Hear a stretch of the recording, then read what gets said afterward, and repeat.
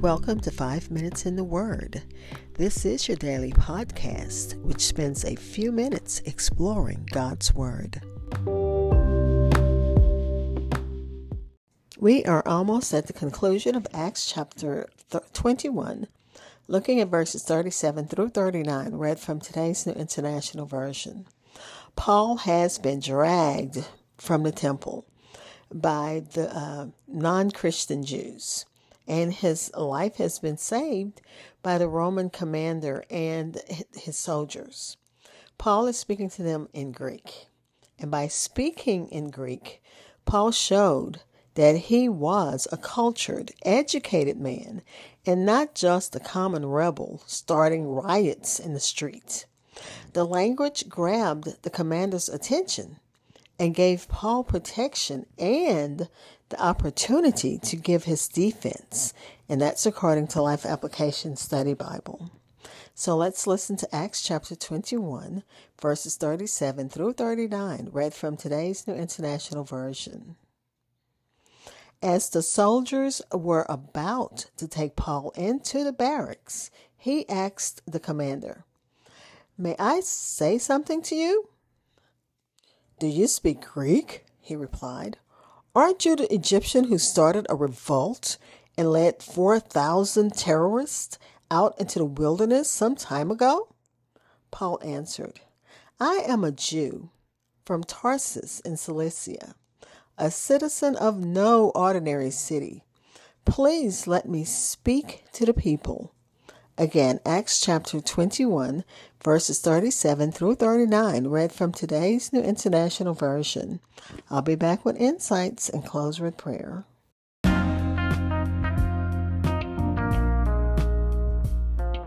Hi, this is Hope Scott, and I pray that you are enjoying my podcast. Stitcher listeners, you can listen, like, and follow on Pandora. 5 Minutes in the Word is available on your favorite podcast apps, including Amazon Podcast, Apple Music, Spotify, and so many others.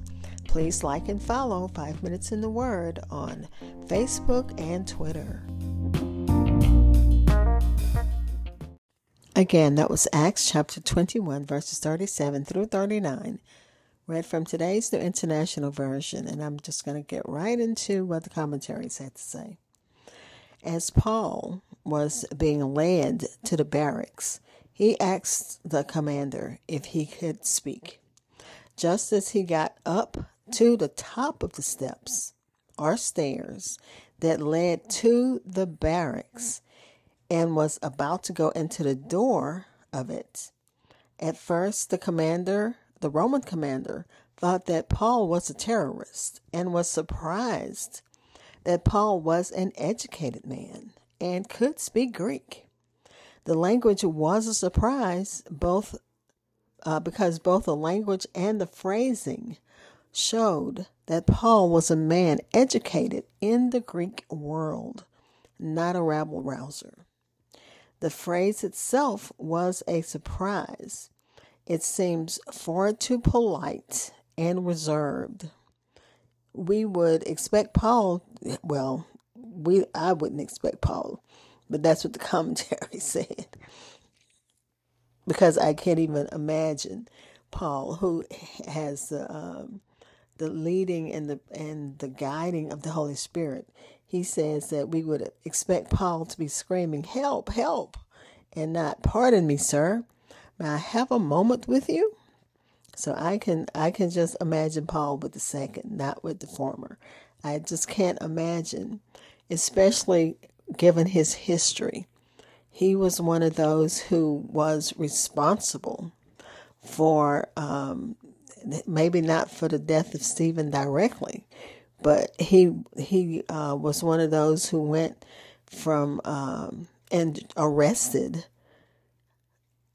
He had the authority from the church, from the Jewish church, to arrest those who were following the way, which is what they called following the teachings of Christ. But let me continue with the commentaries. The Egyptian that the commander is speaking of is written about by the historian Josephus. He wrote of an Egyptian who had led a revolt of thousands of Jews in Jerusalem in AD 54, just 3 years prior. And one commentary says that he probably was very familiar with the person, and maybe Paul looked like that person.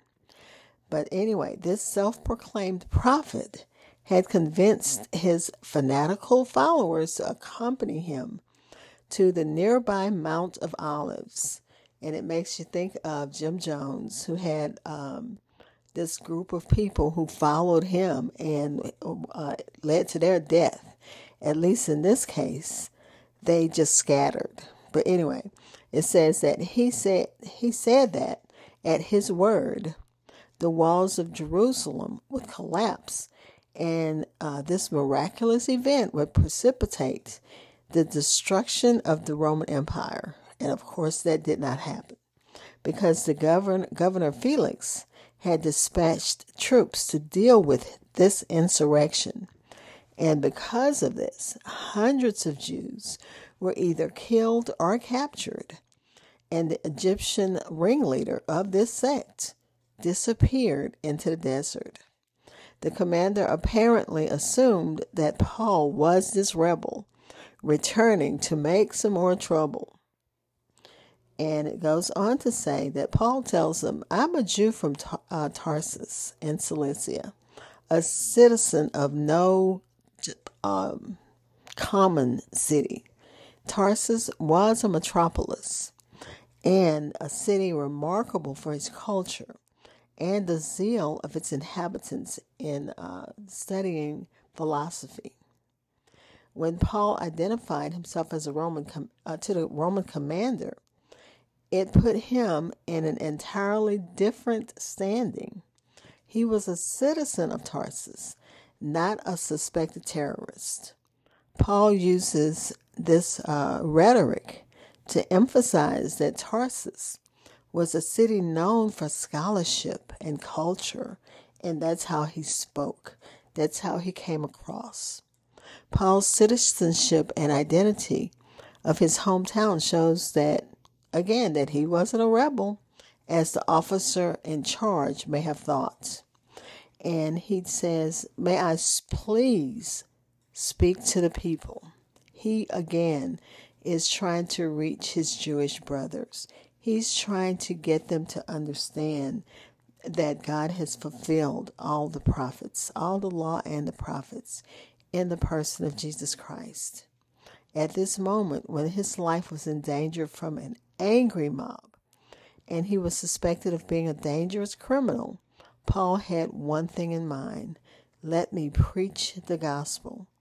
It's amazing that Paul could think and speak so clearly. And it said that a German philosopher, a German theologian, says that this whole account is a fabrication.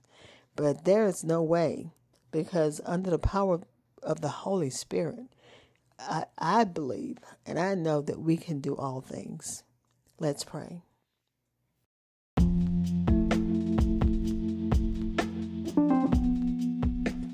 Father, we thank you. We thank you as we study your word. We thank you that your word has always had critics, and we know that, Father. Your word has been, as we read the voice of the martyrs, we know that your word isn't even permitted in some parts of the world, in some countries, by some religions. But God, we thank you that the gospel still spreads, that the gospel, once that gospel message gets out there, and once it takes root, and it takes root in the hearts of people, that your word does live. It's a living word. So we thank you for that. Father, we're praying for those who need you in a special way. Thank you, Father, that my little great niece was able to go home today, exactly 2 months after an accident that killed her mom.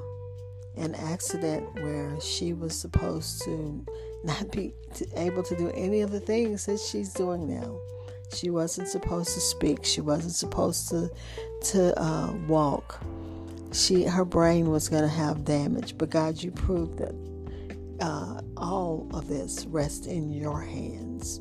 And God, we thank you that in your hands is where we have to put all of our cares. Father, we pray for those who need you in whatever special ways they need you, because we know that you are a God of miracles, signs, and wonders, as you've proven through the healing of my great niece, as she continues to heal, and praying for those who need you in that way and other ways, whatever the needs are, and thanking you in advance for answered prayers. Amen.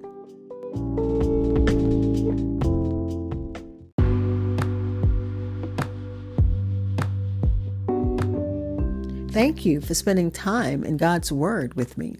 Be blessed.